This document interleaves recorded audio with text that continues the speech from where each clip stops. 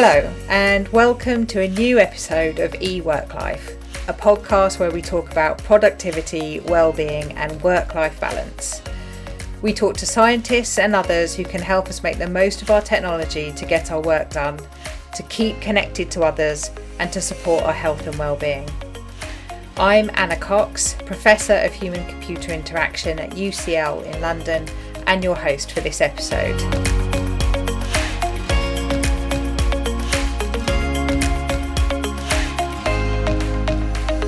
In today's episode, I'll be talking to Dr. Paulina Bondaronek, an expert in behaviour change technology, about how her father's disability sparked her interest in health psychology, how she dealt with her own mental health struggles during her PhD, and why, when there are over 300,000 health apps available, we aren't all much fitter. But before that, let's listen to some top tips for surviving life in the digital age from some of our other guests.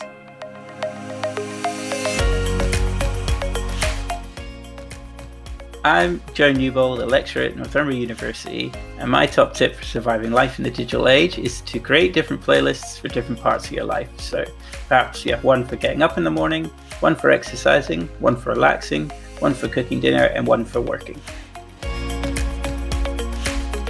I'm Conor Linehan, a senior lecturer in applied psychology at University College Cork. My top tip for using technology to get the best out of life is to be very careful when using apps to set new rules for our behaviour. Research tells us that following rules is very satisfying and rewarding and can stop us thinking about whether the rule really works for us. Moreover, breaking the rule can be very stressful. Now to today's guest. Dr. Paulina Bondaronek is an expert in behaviour change technology and is currently a Behavioural Insights Advisor at Public Health England.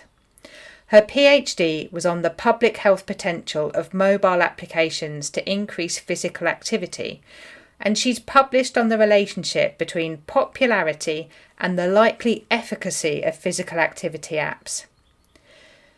In today's episode, we talk about her journey to studying psychology at university and how her father's illness and disability sparked her interest in health psychology. We also talk about how she dealt with her own mental health struggles during her PhD and how her research on behaviour change technology has shed light on how apps are supposed to help us stay physically active often fail. And in the words of one of her participants, they often end up making us feel like physical activity is a bit like masturbation. So let's get straight into it. Here's my conversation with Dr. Paulina Bondaronek. Thanks for taking the time to talk to me, Paulina. Thank you, Anna. Thanks for having me. So I wanted to start our conversation by kind of talking to you about how you created this interesting career that you have. So I know you started your university education by studying psychology. So what was it that got you interested in that in the first place?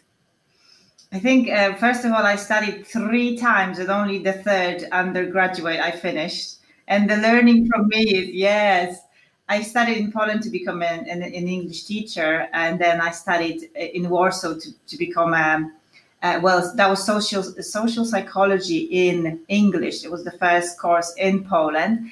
And that I haven't finished either, just because I loved London so much and wanted to be here. And the third course was psychology. And I think it took me a while because I really didn't know what I wanted to do. And I still say, I'm 37 now. I'm not quite sure what I want to do when I grow up. But so for those people who are still not sure, I think this is such a nice thing, comforting thing to know. But so psychology, I think I was always interested how the mind works, but also I grew up with a father who was on a wheelchair. He stopped walking from one day to another. I was at the age of 14 now, and I was looking how he would adjust to a long-term condition like this, not being able to walk for 7 years before he passed. And I saw how little support there were for the psychology of adjusting to long-term conditions to make it easy for the person. So I think this was just helped me to ingrain this kind of psychology bit in me to be motivated, to be more interested in these issues. Okay, so but it must have been really hard for, I guess, not just for your father, but also for other members of your family, watching him have to deal with this. It was incredibly hard, but I think, that's the other thing. I think the second motivator was just to get to know myself a little bit, because it was kind of silent. We didn't speak about that, In certain families, you speak a bit more about the emotions. We just get on with things. And maybe that's something to do with growing up in communism. We just, there was so much despair, and, and the practicality was the most important thing in your life, money had no value. I give you chicken, you give me, a sweater that you just knitted yourself, this kind of. So it was all about practicalities, but not so much about emotions, I think. And I wanted to learn a bit more about that, and to get to know myself. It was incredibly difficult, it's true, for the whole family. And so, was it an interest in clinical psychology that originally took you in that direction? Yes, exactly. Because I think at that stage, everyone wanted to be a clinical psychologist. This was what psychology was about, or a psychotherapist. You wanted to work one-on-one, and this was the exciting bit that you see in the films. And then it turned out that it wasn't so interesting altogether. When I did a module in health psychology, I realized, okay, this is it. I love this. This is about healthy behaviors. This is about long-term management of long-term conditions. And that was the exciting bit for me that I associated myself with, and with growing up with my father being disabled. And so you then went on to do a master's in health psychology. And after that, you worked at the UCL School of Pharmacy on a couple of projects looking at adherence to medication before starting a PhD, and perhaps, what led you ultimately to your PhD topic. Mm-hmm. I think during my undergrad, when I did my health psychology module, I realized I just want to do research. This gives you such freedom. I just love this, and just having just one topic and expanding it and expanding yourself, it was amazing. So this was a good thing that I realized I want to do something. I got first class honors, and then I got distinction from my health psychology. I thought the world is open. I'm just going to get any job I want. And obviously that wasn't the case at all. So actually, before I got the research assistant post, I was working in a lot of social support worker with people with mental health disabilities. And then I managed to get a job in Charity Mind, just like a temporary job. And I mean, I always wanted to be a research assistant, because that was the next stage to get to university to do PhD. I knew I needed more experience. So this was actually any sort of health psychology work. I was so open to it, and it didn't matter what kind of topic it was. So it wasn't like I really wanted to do this and that. I just wanted to be at university and just throw stuff at me so I can do some research, gather data, write papers. I just needed more experience. So that was it. And then, I think that was that, if that answers the question. Okay, yeah. And so alongside doing your PhD research, you also started working at Public Health England. So how did that opportunity come about? Mm-hmm. So this is through the research councils give this kind of opportunity that you could choose a place. There's so many different places. I mean, these are governmental institutions, and you can apply your skills to actually do some stuff, to use your skills in a governmental institution or in public health institution. And I always wanted to do something in behavioral insights, because I heard about behavior science, about behavior insights more, sort of applying what we know about behavior science to public health issues. So this was this opportunity where you could take 3 months off from your PhD. officially if you are funded by a research council to do this internship. So I took an opportunity. I had an interview. They liked me. They took me on. And then after 3 months, they asked me to extend, which actually was possible. And so I did it part-time, and then I got employed, and I'm still there. Okay. And I guess, that kind of like public health message and the importance of understanding behavioral science seems super topical right now. So there's been, lots of talk in the media over the last few months about whether the government is following the science and in coming up with its COVID measures. And also, I think we've had a number of scientists talking about how we can use behavioral science to help us, help people to keep themselves safe. So are those the sorts of things that you've been looking at whilst working there? Recently, yes, there's more of things are put on hold because of COVID, and we just put this as a priority. So the recent work I've been doing is looking at the contact tracing system at Public Health England to analyze the customer feedback data, so the qualitative stuff that's there following the service completion, and looking into sort of what are the themes, what people have problems with, to try to make the service better.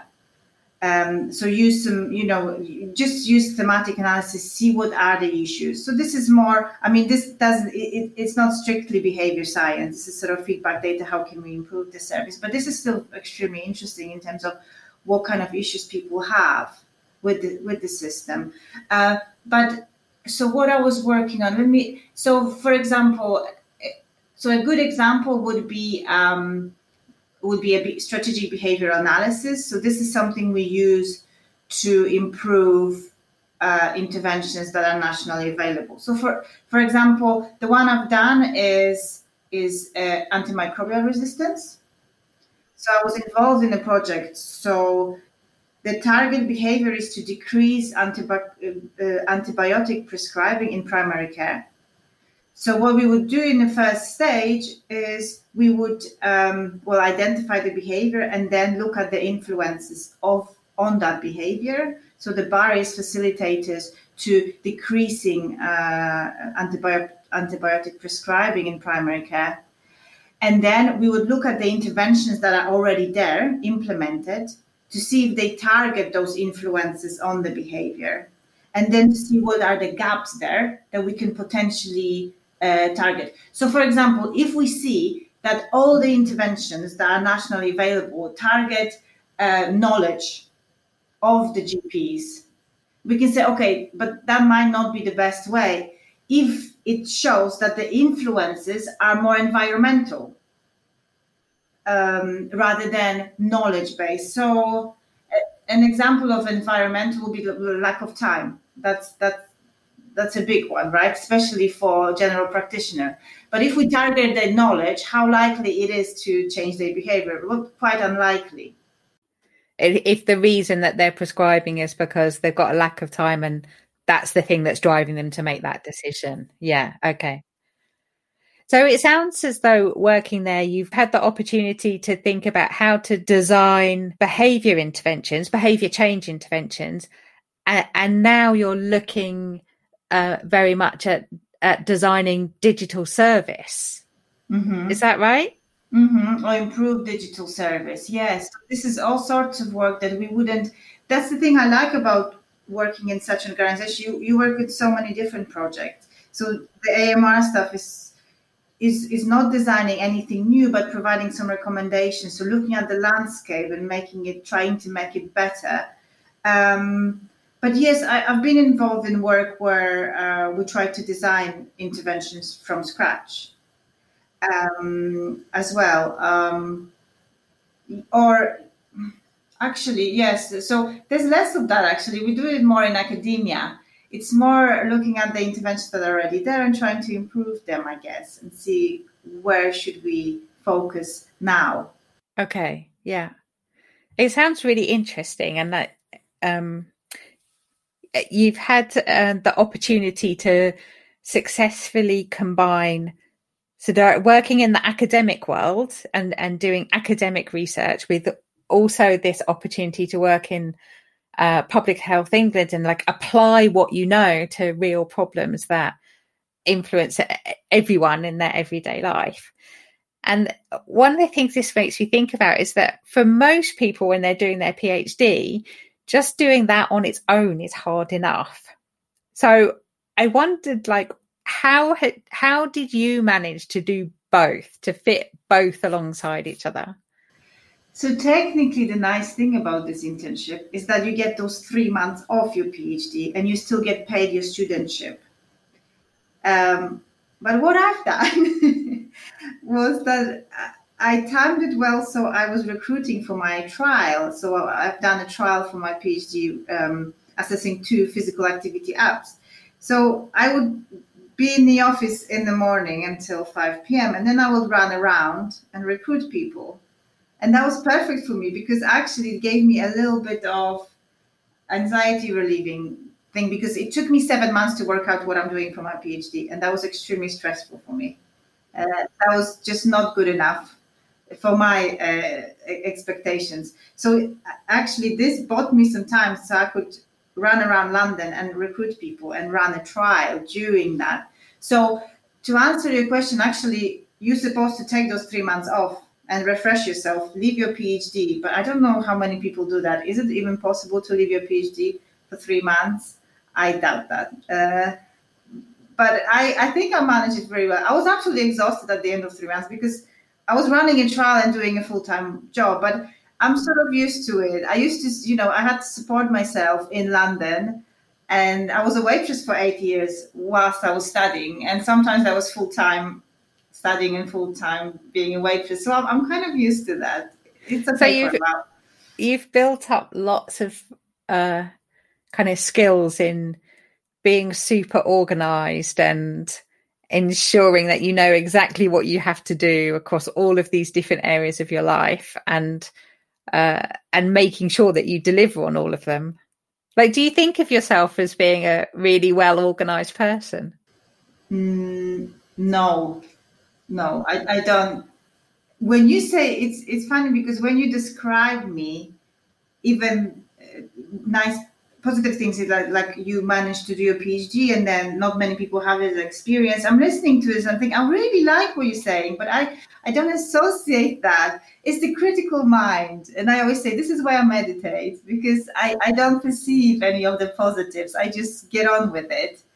But I think it must be in me because, you learn a lot about those self-regulation techniques during, in behavior science. This is sort of, it feels like this is the bread and butter of designing interventions, which we can talk about. I mean, it's not great, but, this self-monitoring, goal setting, action planning, feedback on behavior, how to improve, reevaluate, do it again.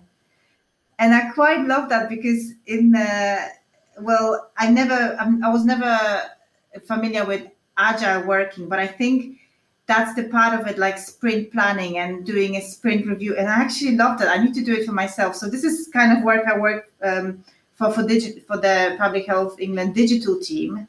I do some work there, and we do every 2 weeks. We do the sprint review, sprint planning. I just love this kind of stuff. I think I need a little bit more of that because the PhD is finished. And rather than writing up my fellowship, you can get very, very used to doing other stuff. And I think you've done this, and you've been really good at that. I've been really impressed when I saw you doing do you have like 6 months? In terms of planning? Yes. Well, I try and I go through a process every quarter with my PhD students and my postdocs, and we all sit down and we plan the next 3 months. And so we think about what do we want to achieve in that time and how are we going to fit that into the time that is available. I think I need this now. I have it because it's a tangible. You need to finish your PhD, and I have a strict, goal. But now it's a little bit. I think I need a little bit of that because you can't. It's just there's some stuff on the horizon that's output, and the output makes you actually scared of it because you need to achieve something. But how are you going to do it? It's just not there at the moment. Yes, but in terms, I've done this before in my life. Like I was dealing with mental health issues, and what I did was create. Every day I had a diary, writing about what the issues are, and then every week I would reevaluate how am I going towards recovery. Of course, when I was able to do so, because at the beginning, if you're completely lost in your sort of mental health issues, you don't have time to do goal setting, or that's not your motivator, isn't it? So that helped me a lot in the past. So I might need to do it again a bit more. Okay. So I wanted to talk to you a bit about your PhD research as well, in a bit of detail, because just recently I saw a preprint paper that's become available that showed that when the UK went into lockdown, that people's physical activity dropped quite dramatically, like as you would expect, right? People weren't able to go out of the house, they weren't commuting to work, they weren't doing the school run. So all of that kind of incidental walking around disappeared. They're also not able to go out and run or whatever they normally did. They couldn't go to the gym, or the gyms were closed. So it's perhaps not surprising to see that these indicators of physical activity had dropped dramatically over that period. But what I found really interesting was that even by mid-June, which was a month after lockdown had kind of been relaxed and people were now allowed to go out multiple times a day, the physical activity data hadn't recovered back to its original levels. So this paper seems to suggest that people lost the opportunity to be physically active. And then when those opportunities came back, they weren't able to reinstate all their old practices and so on. And I know that in your research, you've been looking at physical activity apps. And so I wanted to talk to you about whether you think physical activity apps kind of hold the key to helping us get back to where we were before lockdown with our levels of physical activity, and perhaps even surpass that, because I guess one of the things we know is that people aren't as active as we might want them to be for like optimal health. So it seems particularly worrying, I guess, now if our levels are much lower than they were before. So I thought maybe we could start by talking about what it is in behaviour change theory that would suggest are the important parts of an intervention if it's going to help us change our behaviour. So what do we need to know from the theory and put into our interventions? So there's no such thing as one theory that we could put into it, but I think there's two things. There's one thing.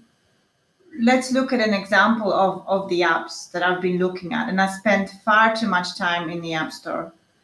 I spent about 2 years looking at Google Play and iTunes, and I knew what's high ranked and what's popular. So I focused on the most popular apps, and this is, I think, was saying what they miss and whether they hold the key. I think we will answer the question that you asked.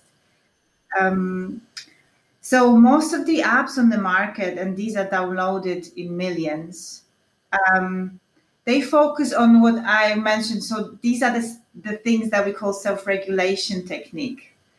And if you think about self-regulation as a word, it has to do with something that you do to yourself. You regulate yourself in one way or another. So you kind of take control of your own behavior. Yeah.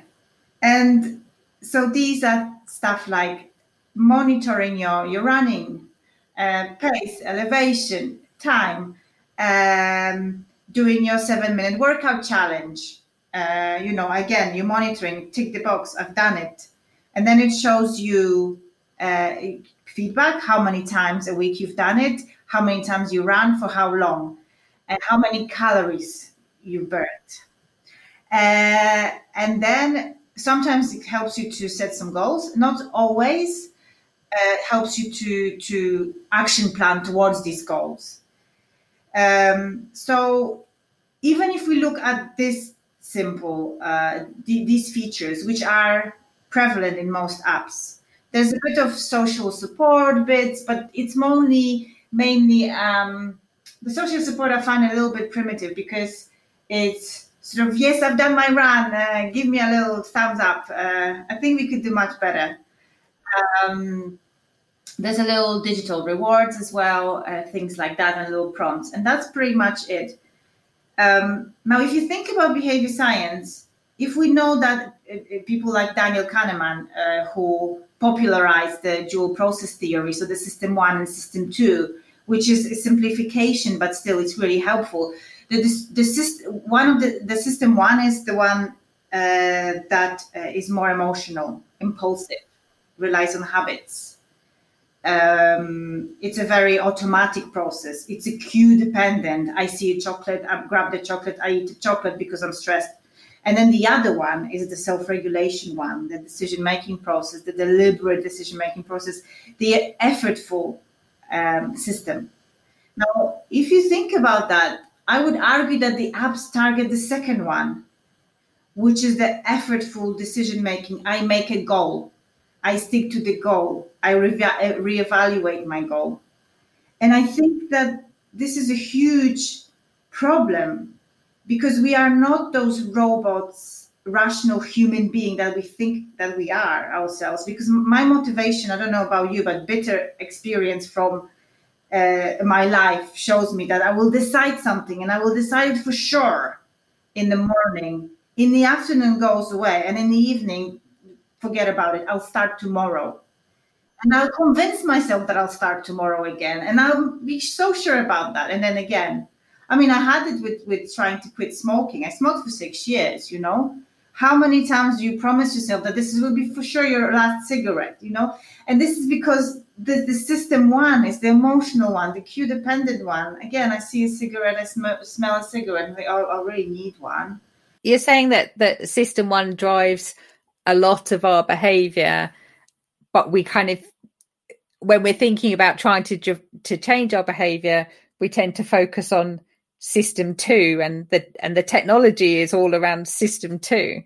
Yes, thank you. You summarized it very well. I just talk too much about that, but yes, exactly. Because I think also it's much difficult. Well, I don't know if it's much difficult, but it's easier to set a goal in apps. I'm not a designer, and I don't know in terms of technology what's available there, but I'm sure we can do better than that in terms of helping people to to help them in terms of sticking to behavior, even if this is not something that you feel at the moment, or fighting their habits that they would like to get rid of. So do you think that it sounds like you've identified a real gap there, that we need to be thinking about system 1 and its influence on behavior, but the technology isn't really helping us there. So do you think that's something that technology can help us with? This is what I love multidisciplinary work, because I think it can, and I think we need to work. So behavior scientists, practitioners of physical activity, let's say, designers, people from human-computer interaction like yourself, and work together and answer this question, because actually I don't know how technology can help us, but I know it can if we only get away from this self-regulation stuff that's already there. Because if you think about it, in behavior science, if we look at what works now for physical activity, we'd say that those feedback monitoring, goal setting works. And of course it does work, But the problem is that we don't have evidence for any other stuff that's not there at all, or is so scarce that we cannot conduct systematic reviews on those to say that the self-regulation, to say that those things work, because they're a bit more obscure and they might have been tested, but not tested enough to be certain, as we need to be, well, certain to a certain degree in science, that this works. So if I was to design tomorrow a behavior change intervention for physical activity, I would have to put self-monitoring, goal setting in there, because that's what everyone does. And of course it does work to a certain degree, but it's not sustainable, probably. Also, I think I've seen review recently that for older people, actually the self-regulation techniques do not work really. So we need to work together to do that. And I think there's things like, when I look at the behavior science, so first of all, if you look at a goal setting theory, because you've asked about theory, even that is not done very well, because yes, we have this feedback, we have goal setting, we have self-monitoring, but what's very important in this kind of this theory is that you need to reevaluate your goals often. And apps don't even do that. So it's not only that this is tick box, we've done that bit, the decision maker. Apps hardly ever ask you to reevaluate your goal and maybe readjust it. No, it only goes as far as tells you that you've done it or you haven't done it. So if you see, for me, this is quite primitive. What about changing identity? What about talking about the emotional bits? For example, could we do something about identifying yourself as a role model in a certain way, and think, this kind of stuff, which is a bit more fuzzy. How do you design for that? Well, that's why we need this multidisciplinary work. How do you design to create, to develop an identity as a healthy person and work with that, and not necessarily physical activity? How does that spill over to other behaviors? So we need to go bigger, I believe, in order to have the kind of impact that we really need to have. Exactly. And I think that's why possibly people stopped doing physical activity during COVID. Maybe it didn't get back to it. That's just that's just my thinking, that because he was extrinsically motivated often, possibly, that it just faded away because it wasn't so much ingrained in intrinsic motivation. I love this stuff, and I'm a healthy person, and I know that this run, oh my God, it's raining and I don't want to do it, but I know how it's going to make me feel later on. And also focusing on the pleasure as well. That's another thing. Recently, I looked at American Psychological Association. They have a book on sports psychology and exercise that came out recently. And one of the academics in the first chapter said, we haven't come up with anything new for years. I mean, we've been cycling the same stuff. We're not doing very well. Like, what about the pleasure in physical activity? What about the hedonic motivation? Why do we do, this kind of, and it's true, it's all about goal setting and action planning. And this kind of stuff makes me really excited. So how can we come together and design something, something better that focuses maybe on the fun of physical activity? For God's sake, there's no fun, is it? One of my last thing I want to say is one of my participants, because I assessed the 7-minute workout challenge, and he said to me, it's like so you do it's the HIIT based 7-minute. If I start at 10, 7 past 10, I'm done. There's no excuse not to do it. And he said, Paulina, this is something dirty. I've done some qualitative interviews after the trial was finished. This is like masturbating. I'm closing my door. I'm doing it for 7 minutes. I'm done. Thank God I can get on with my life. Is this what physical activity is about? Like, is this, I mean, it just doesn't make sense, does it? If we actually reflect. So to answer your question, yes, I think those apps are not very effective, especially in the long term. So in terms of trying to address this current problem of people have being more sedentary and not being as physically active as they were even 9 months ago, say. It sounds like you're saying that the current apps we have are not the key to solving that. Do you think they offer something, though? So even if they're not going to solve the entire problem, are they effective in helping people to change their behavior and to be a bit more active than they were before? Oh, absolutely. I think I'm just being quite negative because for the sake of it, because I'm a pessimist. Absolutely. And you know what? The beautiful thing in my trial is, because I had people from 20-year-old to 60, 70-year-olds. And the one guy said, I took out my shoes, and it's like my running shoes. It's like being reconnected with an old friend. And the app for running, that was PHE-1U Couch to 5K, helped me to start running again. And for certain people, definitely did work. It's sort of that the app has to be introduced at the right time, at the right moment, and those critical moments when you are more likely to change.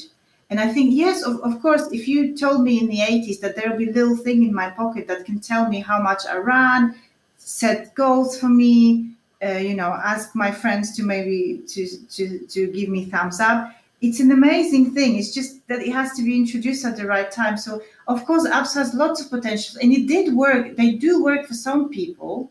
And even with the trial, some preliminary data show that it worked. It increased physical activity for some people. For some people, there was no change, and actually, there was a decrease for some people. So it definitely works, and I think this is what I'm writing in my fellowship, sort of to try to find out who it works for. When is the time to introduce those apps? And if the apps don't work, can we just have something else? And this is where my work at Public Health England comes in. Like, we know that this is not the thing that will change the world, right? We need to work on so many different levels. And it's not about physical activity. Like, it's not, like this masturbation thing for 7 minutes and it's done. It's about healthy living, right?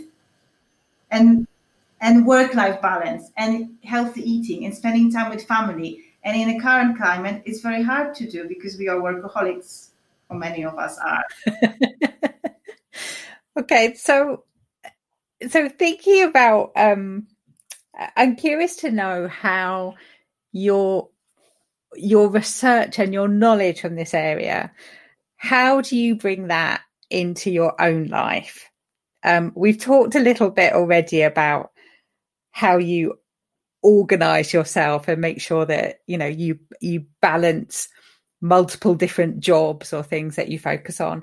But how do you keep yourself physically and mentally well? Like, do you use physical activity for that?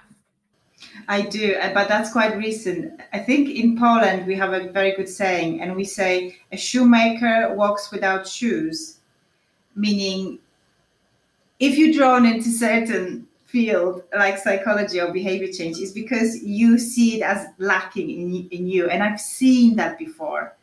So I've seen that a lot. So, but yes, physical activity, definitely.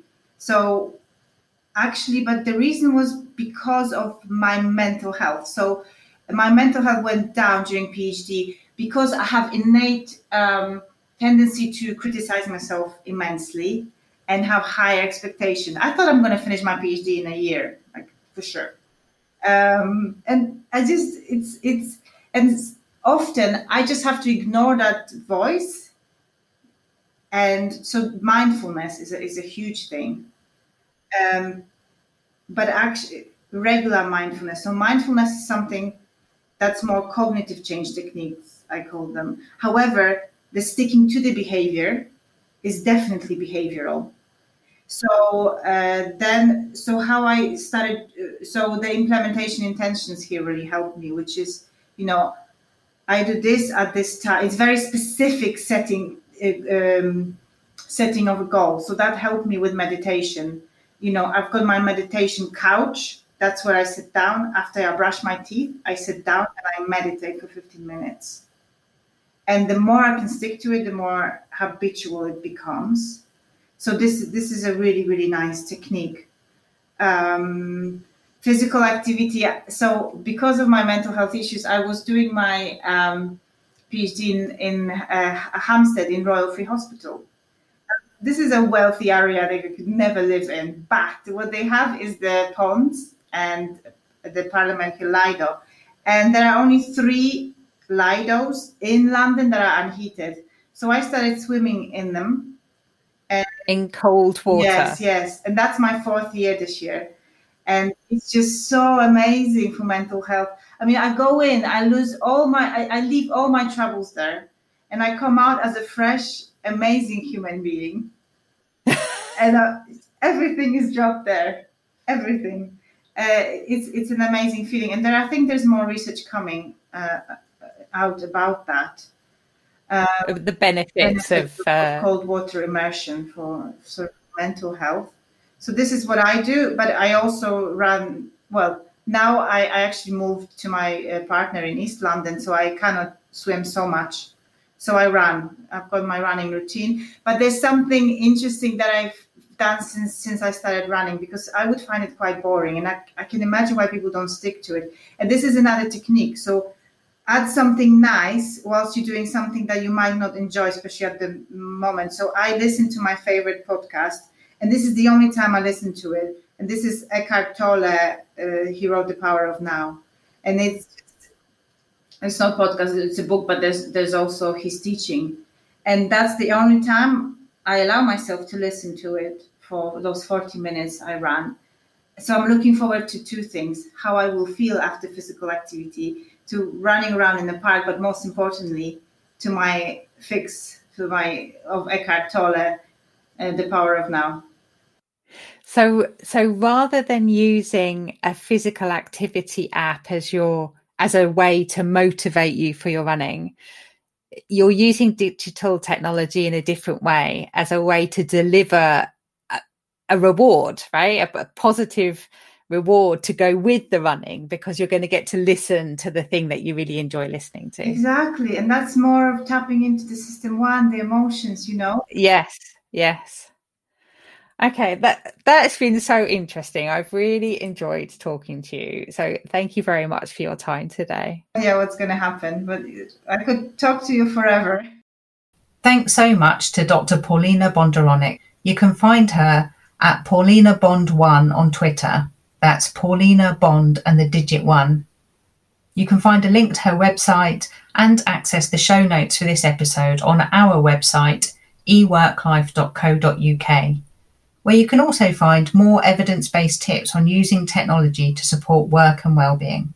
If you enjoyed this, you might also be interested in episode 46 of UCL's Coronavirus, The Whole Story podcast, where I'm talking to Vivian Parry about my research on what it's been like for people adjusting to working from home during the pandemic and what the new future of work might look like. I'd love to hear your feedback on this episode. You can find me on Twitter at AnnaCox_. If you enjoyed this episode, please tell your friends, and you can also leave us a star rating and review wherever you get your podcasts. Thanks as always to our producer Claire Casson. This episode was sponsored by the EPSRC Get a Move On Network Plus. Music by ScottHolmesMusic.com.